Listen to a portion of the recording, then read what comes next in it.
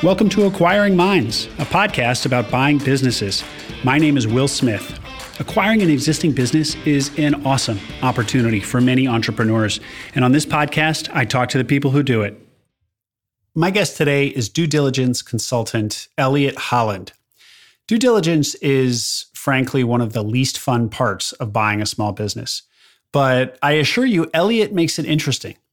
We touch on a lot of topics related to the actual deal making involved in acquiring a small business. And in preparation for this conversation, Elliot prepared a list of things he wishes he knew when he got started. So you'll hear me tee him up to go through those, and you're going to learn a lot. And I also think you're going to enjoy Elliot's approach to the messy and opaque world of buying small businesses. Here he is, Elliot Holland of Guardian Due Diligence. Elliot Holland, thank you for joining me today on Acquiring Minds. It's good to be here, Will. Thanks for having me. Elliot, you are a buyer advocate in the form of a due diligence expert. You founded and run Guardian Due Diligence, your own firm, which provides due diligence services to acquisition entrepreneurs, people who are looking at buying a business. So you have looked at probably thousands of deals and have extracted some pearls of wisdom along the way on what makes a good business, how to approach the buying process, and everything in between. So we're going to get into some of those pearls. But before we do, why don't you give us 2 minutes on yourself and how does one end up founding a due diligence company? Great question. So I'm a reformed engineer, reformed strategy consultant, Harvard MBA. Around the Harvard time, I got into private equity investing. I worked at 2 different private equity firms. And I realized that in private equity, the name of the game is owning equity. So I convinced a mentor of mine who was doing independent deals to partner with me. I started Ellsworth Partners with a business partner, and we did small and medium deals. We bought a automotive parts business, a tow truck business, and a clinical trials business. When he effectively retired, I rolled out on my own and did acquisition entrepreneur, independent sponsor. I think the line between those two is pretty thin. I was looking at deals a bit smaller, so $500,000 to $2 million in EBITDA under Spartan Capital. Through that whole process as a sort of independent business buyer, I saw that there weren't many good or really even, there weren't any dedicated solutions for small and medium business acquisitions. And so I founded Guardian Due Diligence to be the diligence firm and really service firm that I wish I had when I was buying companies. And essentially what we try to bring to market is sort of deal-focused due diligence. And so managing CPAs and CFAs as a deal person, I think provides a very unique service offering in a marketplace that is sort of growing and changing every single day. And historically, when you like the gap you saw in the market to fill was what people would do before Guardian is they would basically just have their accountant look at a deal or their lawyer look at a deal, and that might be fine. But the accountant and the lawyer they don't necessarily look at deals all day long, so they can provide some guidance, but maybe not the depth or the expertise that somebody who's dedicated to this does. Absolutely, and then moreover, if we just isolate the accountants, because that's typically sort of the biggest comparable for the work that I do. Accountants come up in audit. Audit is give me all the exceptions that aren't sort of 100% GAAP accounting. And so even when they move to the transaction side of the house, now they're doing $100 million deals where the goal is still to find all the things that aren't perfect. In small and medium-sized deals, everything is imperfect. So when you get an accountant involved that's trying to identify the longest list of things that are imperfect, and you have a seller who's probably a person who's 100% dedicated to sales and does not like spending even 5 minutes on the phone with an accountant. Now you've put pressure into your deal by the advisor you chose and paid. And so the biggest issue and challenge for me that I saw was that even when I got great people at doing the work, they would put pressure on the seller, or they would make me think that good deals were bad and bad deals were good because they were looking at exceptions relative to sort of GAAP accounting standards. And I thought that a deal-related person that understood, is the juice worth the squeeze? Is the business worth what you're paying for it?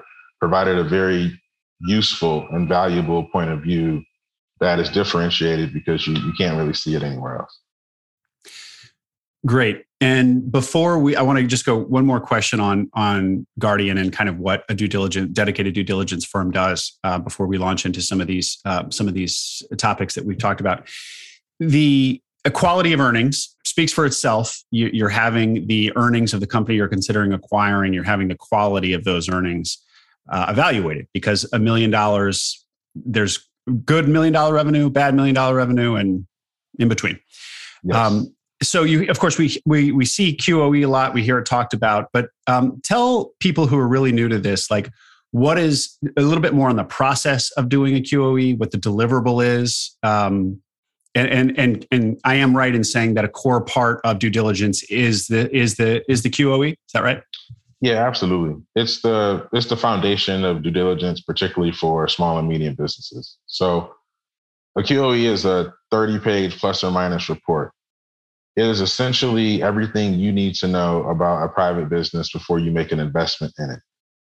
The specific things that are covered are revenue and how sustainable it is, cost and how are they trending, adjustments that the owner is running through the business that you might not pay on an ongoing basis. And so we call those EBITDA adjustments.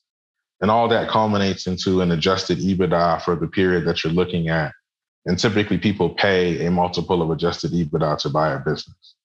So now what the quality of earnings does is it looks at revenue sustainability, cost, adjustments, adjusted EBITDA, working capital, sales per customer, and other things that a client may be sort of particularly interested in. So it's really a full assessment of a private business. And why do you need an assessment, Elliot? I'm getting QuickBooks financials. I see these bank statements in here. Anyone who spent any time in small business financials knows they are wonky by definition. So the bank statements will not match the financials one-to-one. The financials will not match the taxes one-to-one. You have sellers who have, bookkeepers who may also be their wife or someone without any sort of finance background, maybe somebody straight out of high school managing their books. And then, Elliot, they have an accountant who did the taxes. The accountant just took the QuickBooks and put it in a system and print. And so you need to actually have a financially savvy person put all these disparate sort of data pieces together into a package to help you understand the business. And that's the quality of earnings.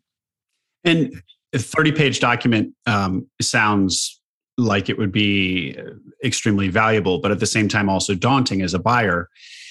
Does it come with kind of like a top line, green light, yellow light, red light, sort of overall, here's my takeaway, do this deal, don't do this deal?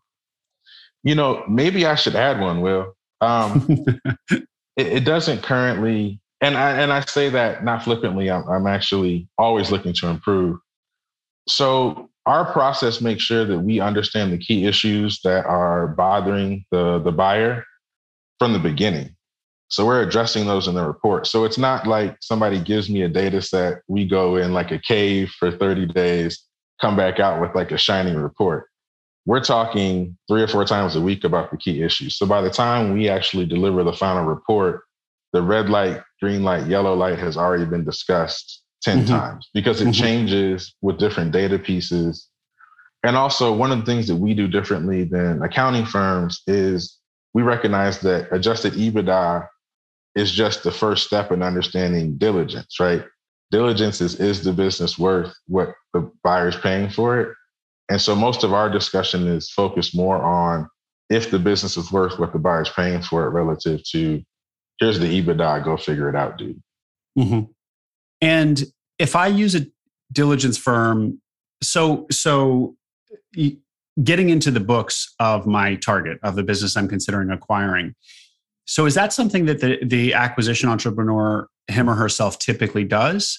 Or and if I work with Elliot, like I just won't do that because that's a big part of what your work piece is.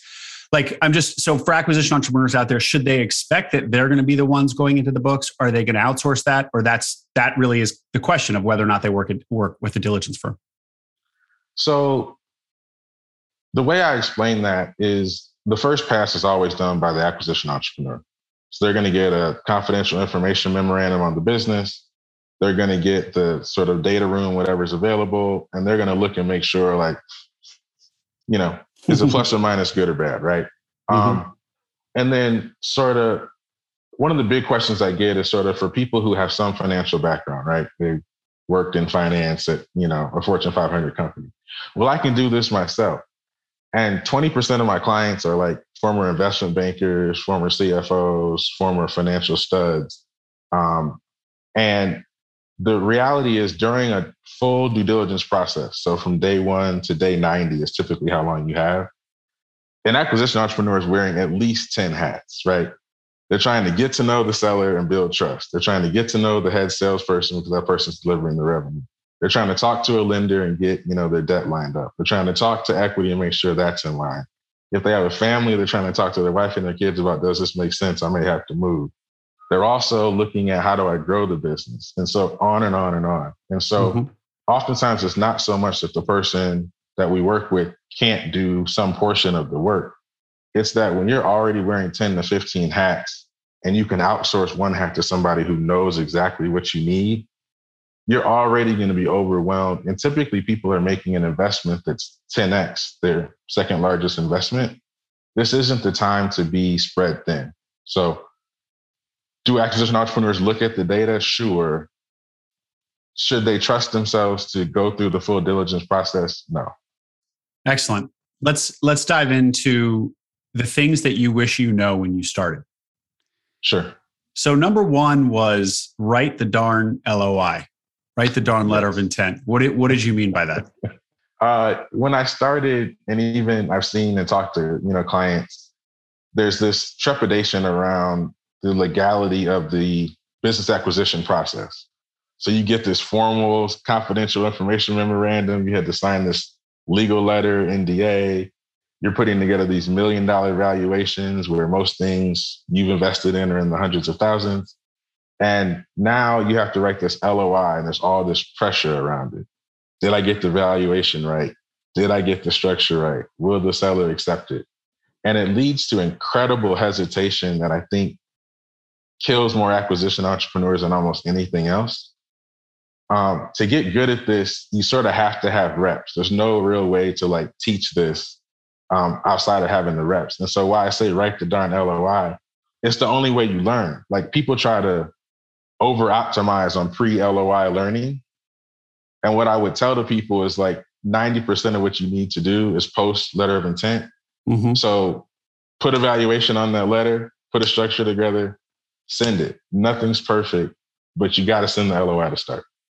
You just said the 2 kind of pieces of meat in the LOI, the valuation and the structure of the deal. Is that accurate? Is that a distillation of what an LOI is? Yeah, it's sad to say, but even an 8-page letter of intent, it's price, structure, and then some conditions like exclusivity and anticipated closing date. But really, it's 4 bullet points, right? Which is the other reason why you write the darn LOI. Even if you don't understand some of the other stuff that's in the template language, put a price in, put a structure, send it. Speaking of template, so are there kind of industry standards or does everybody have their own template? And is a template something that somebody can reach out to you? Do you have a go-to? Yes, I do have a go-to, so people can reach out to me. The Stanford Search Fund packet has one in there. And then it's almost like your favorite notebook.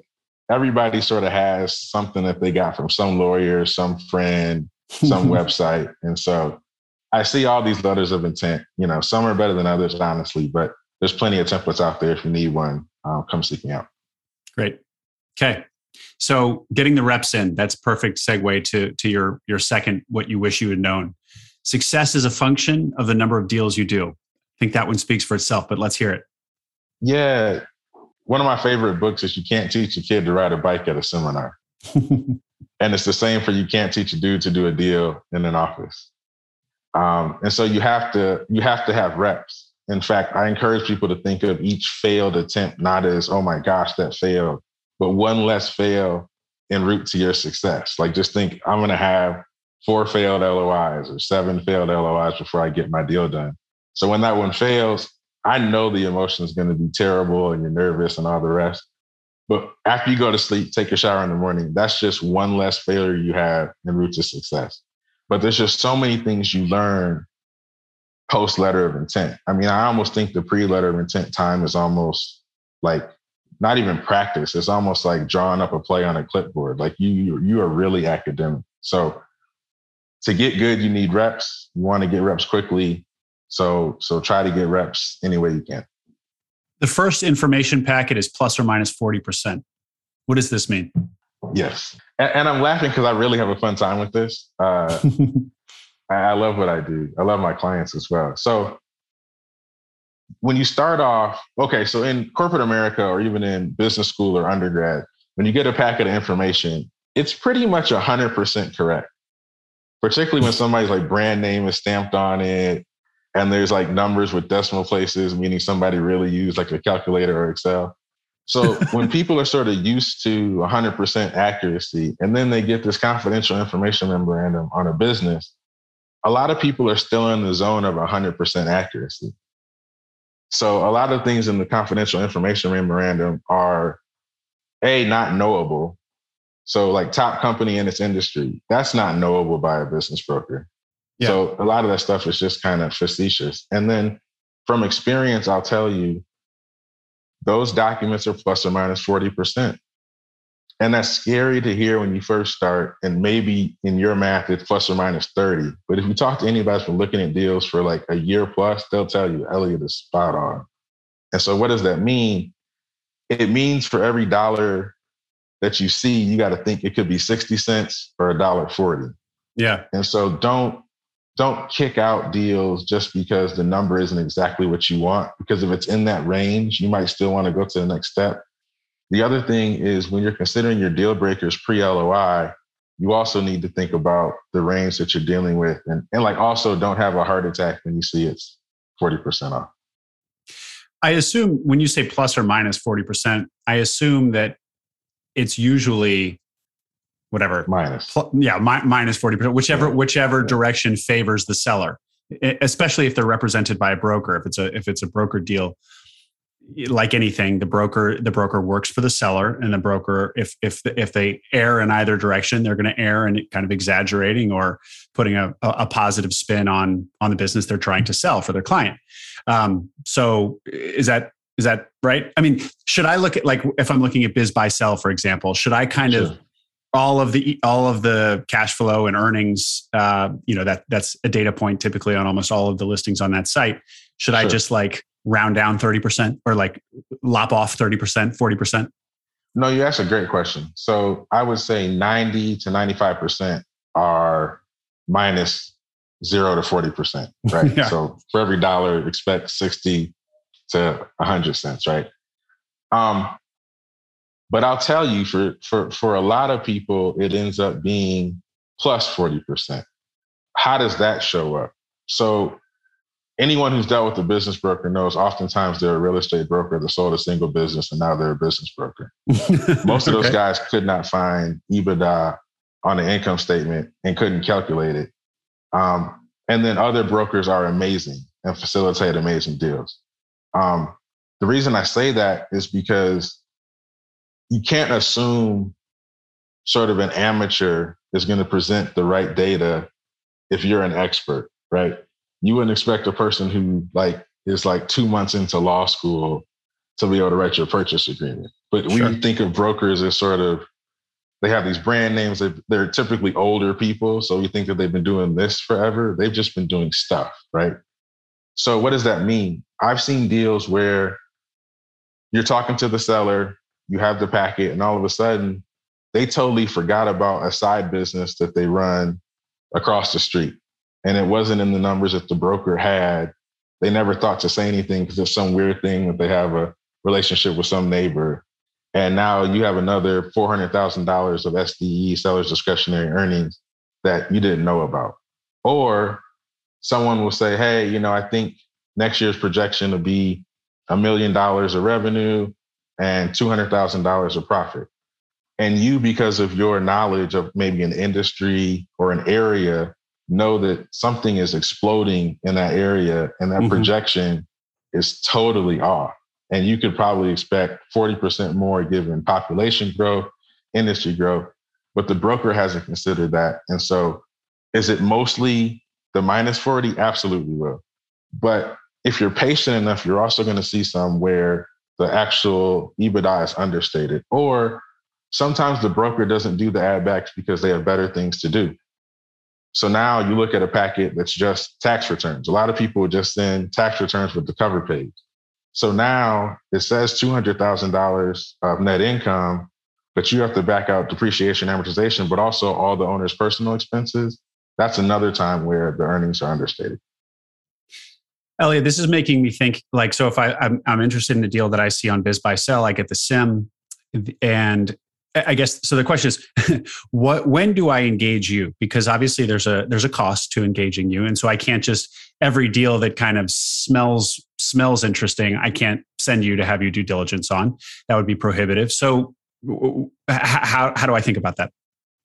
Yeah. So ideally, sort of when you start writing up your letter of intent, we should be in touch.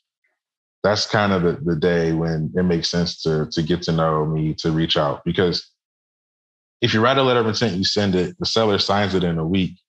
Now you're in due diligence and Guardian should be starting the process. If you're not talking to me when you're writing the LOI, you wait till you get it signed. Now we're just now talking. You're already a week or two into diligence when we can start. That's if we're not busy. And now we haven't had a chance to get all the background information that may be important to start the process correctly. So right when you're writing the LOI is the main and best time. And Elliot, how do you price your services? So just to give people a sense. Sure. So for deals under $2.5 million, we price at $15,000 for quality of earnings.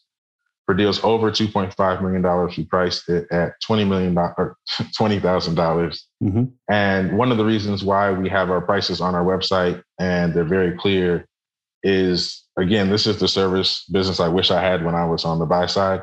I used to get so frustrated calling 2 or 3 accounting firms and I couldn't even get an answer. You get a rate card with the unknown number of hours and you're like, I need to know what to budget. So we have fixed fees, and then all of our quality of earnings processes are 4 weeks. We've streamlined them and we nail them in 4 weeks. So that helps people sort of prepare. Yeah, that's great. Clarity. Cool. Okay. So next item that you wish you knew, you have no idea until post LOI. Yes. Which goes along with the plus or minus 40%. So, and it goes with number 1, write the darn LOI. Because until you get a signed letter of intent and get a full set of diligence information, you just don't know. You have no idea. And it's not like the beginning. So it's just throw the beginning away. I should just be writing LOIs without even looking at the deals. I wouldn't go that far, but what I would say is when you start looking at 3-page summaries of businesses, 10-page summaries of businesses that have been around 30 years, just know you don't know squat. When you get into diligence, you get the bank statements, the customer list, the accounts receivable, the list of employees. Now you have enough data to understand the business. But you're going to find out things post LOI that were represented in summary pre-LOI, but you never could have understood them accurately before. Now you have the full data set. And so, again, you got to sort of understand the post LOI is it's like a different land. It's like crossing over into a new country or something. These businesses in the range we're talking about are all super messy, as you opened by saying. And even, once you get one under LOI and you're doing your due diligence and you're working with Guardian or not, but you have access to all the data the seller will provide, but still the data is only going to be as good as, the seller or their broker is organized, or as good as the records they've kept over time. And I imagine there's a huge variation there. Is there some hard and fast rule or a rule of thumb around how much murkiness you're willing to accept in a deal? Because there's probably going to always be some stuff that you just can't know, even if And not to say that the seller's intentionally trying to obfuscate something, but they're just not organized. Or is this just really case by case? Every deal is different. So I'm going to answer this a bit backwards, Will, but I won't take a long time. One of the best questions people have asked me is, when is diligence over? And diligence is over when you're ready to pay $1 million plus for the business. Like until then, you're still in diligence, right? And so is there an amount of murkiness that's too much for me? Oh, absolutely. There was a post on Facebook somebody asked, and I said, if I'm worried about the seller lying, I'm done. It's just too much seller-centric trust that has to be built. Yeah.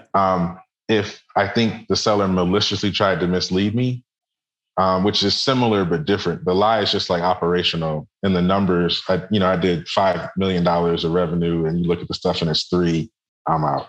But I think the real answer on a universal basis is like, think about like chili or like gumbo, and like somebody like from Louisiana likes their gumbo a bit different than like, Mississippi, and somebody on the West Coast just is happy to have gumbo and they'll take anything. The messiness around these deals and when you'll walk away, it's kind of like when somebody walk away from the gumbo table because the gumbo sucks.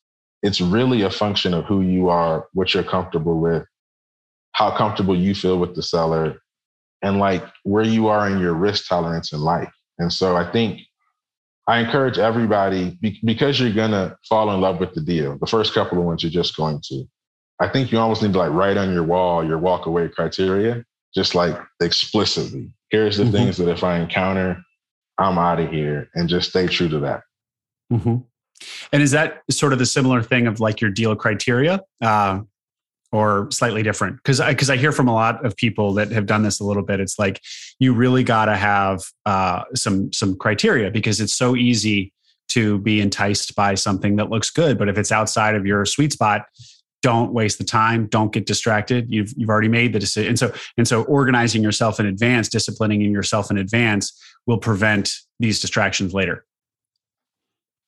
Excellent point. So I think they're related, but they're a bit different.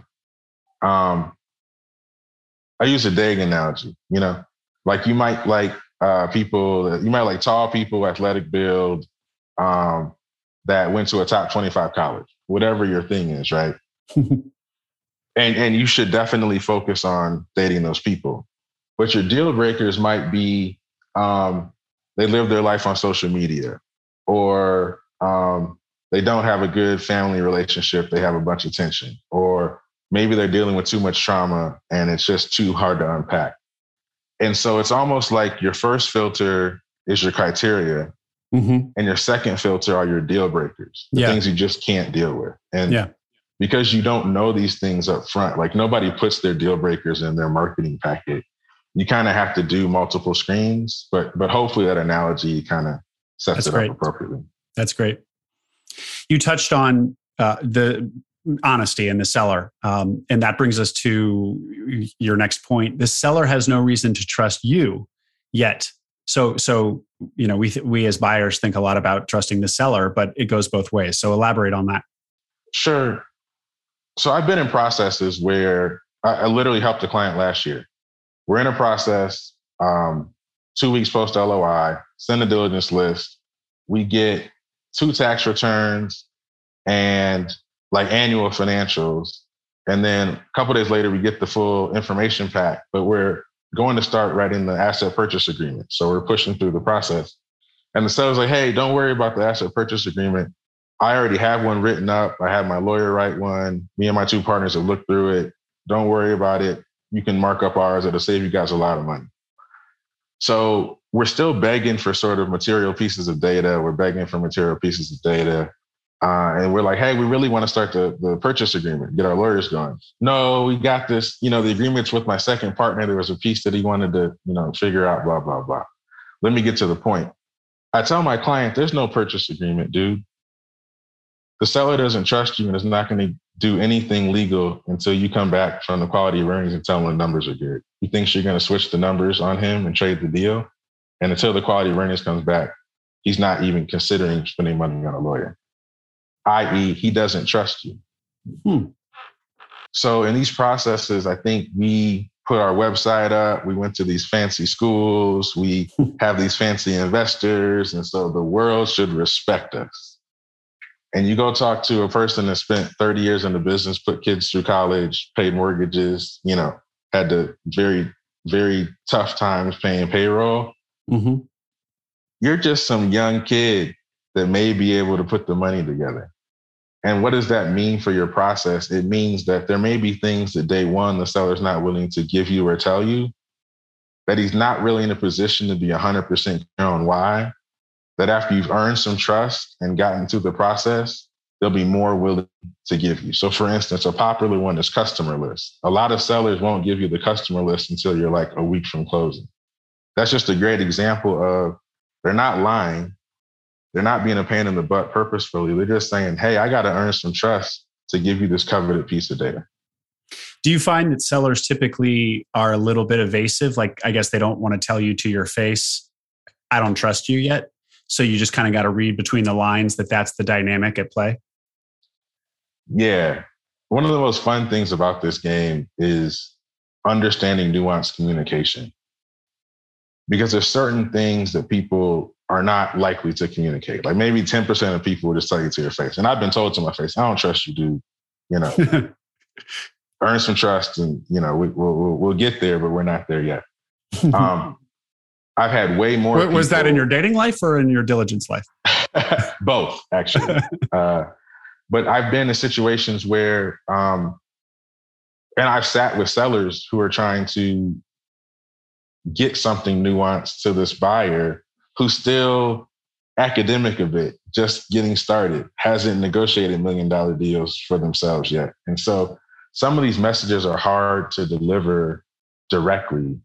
And so you have to read between the lines. It's almost like in the corporate setting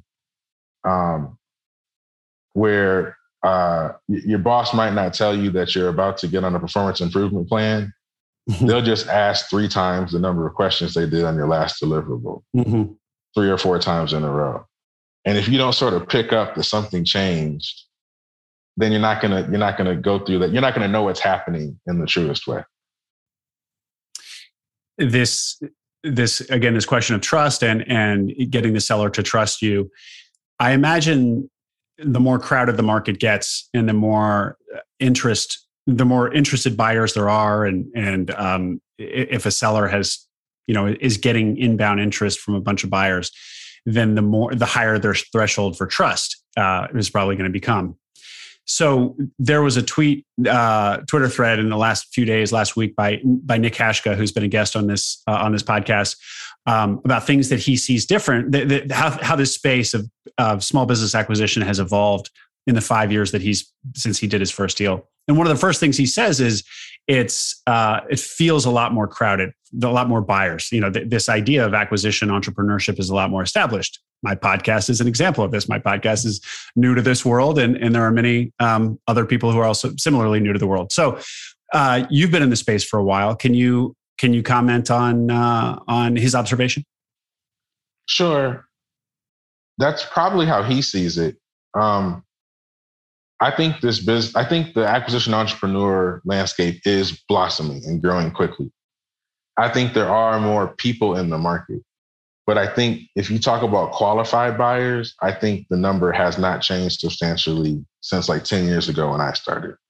I think there's more tire kickers. I think there's more pompous people that put up a website that really don't have the demeanor and the humility to do this. I think there's people who would go through the process at a bank and talk about $1 million loan with a personal guarantee, but wouldn't really do it.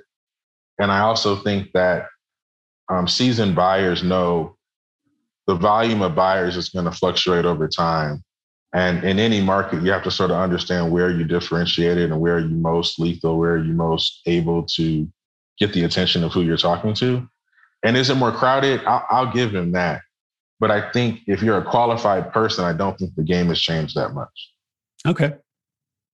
Your last point, thing that you wish you'd known, is use calls to bother people and you'll get data. Yes. Yeah. So tell us about bothering people. And half the deals we work on, we've done about 30 deals this year. On half of them, we're 3 weeks into our process and we don't have anything more than tax returns, right? And my client's asking the seller for data. We're asking the broker for data. We've sent a bunch of emails. We've sent lists. We've sent exception lists. I hate to tell you, but the seller's not looking at your list. And the broker works for the seller, so they can't get the seller to look at your list. If you get frustrated and start sending Nastagram emails or start calling people and screaming, which I've seen people do, you just blow yourself up. Right? Mm-hmm. It's almost back to that thing I was saying a second ago. Not everybody's qualified.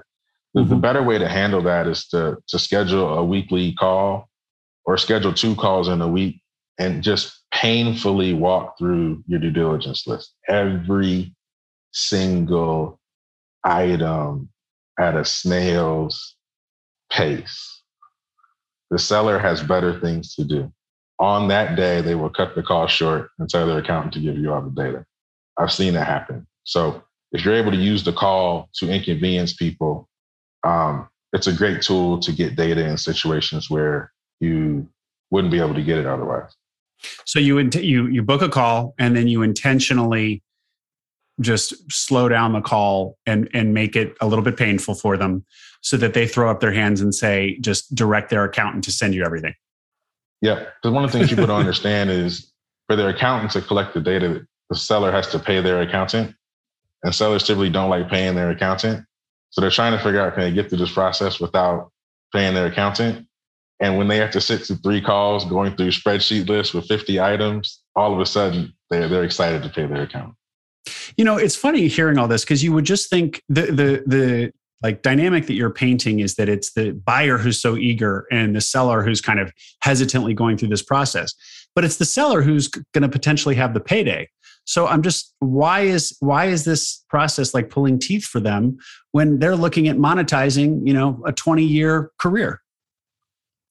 Yeah, a couple of reasons. So still over 50% of deals on like BizBuySell and other sites won't sell.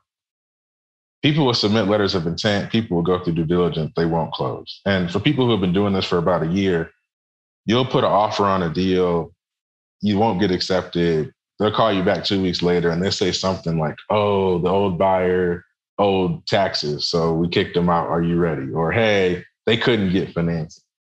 No, that buyer walked away from the deal. So now if you're a seller and you're being educated by a broker, or you just have enough friends that have sold companies to know that it's probably 50-50 you actually sell. Now, in some places it's better. I think the online businesses trade a bit better. So I'll give that caveat. You're thinking of guaranteed work, painful work. Very few sellers like data analysis, data capturing, going into old files, finding taxes. And they're already making money, Will. So do they get 3 to 4 times the money? Sure. But do they have to pay taxes on that? Yeah. So net, is it like 2 and some change sometimes? And then people are structuring seller notes. So really, the seller's fighting for like 2.5 times his earnings in a given year when all said and done, taxes and seller holdback. And so the buyer wants to toss out, oh man, I'm paying him 4 times. This is his retirement, blah, blah, blah. For the seller, he's already independently rich. And I don't know if anybody's dealt with independently rich people in smaller settings, like in like 5-person companies or in business partnerships. It is almost impossible to move a rich, happy person. So it takes a lot. And so I think that's why earlier I talked about it really takes humility to be in this game, because although you are delivering the Brinks truck, and that's one of my favorite sort of pictures to send people when they're slow. Yeah, that's great. Yeah. It's a small Brinks truck. Well, it's a relatively small Brinks truck. I expand it when I send it an email. I make it huge. But, your preference. But when you think about this, you have to have the humility to recognize you're sort of earning the trust and the right to be the CEO or the owner of this business during diligence, as much as the seller is earning the right to deserve that big payout. And so you're kind of crossing each other in the night in terms of like trust building and outcome delivering. And you need humility to recognize that you're putting up your whole house, your whole life, everything you know. And that's really scary. And people should shout from the mountaintops that you're the great. But this person that you're negotiating with has put kids through college, paid mortgages, kept people in the community. So you're kind of equals. So you got to sort of have your patience. Well, and I think what you said at the top of that answer about the financial, the payday for them is probably not as big as you, the buyer, think. Right.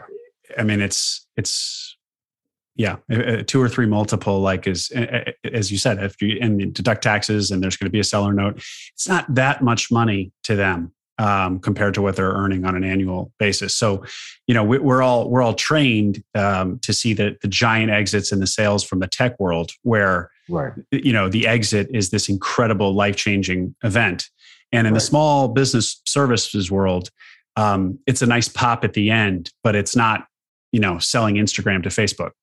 Exactly. And when it is selling Instagram to Facebook, typically they'll move faster in getting you data, right? The same reason you want to be in the deal, the low multiple, is the same reason why the seller is not super motivated to get you the data.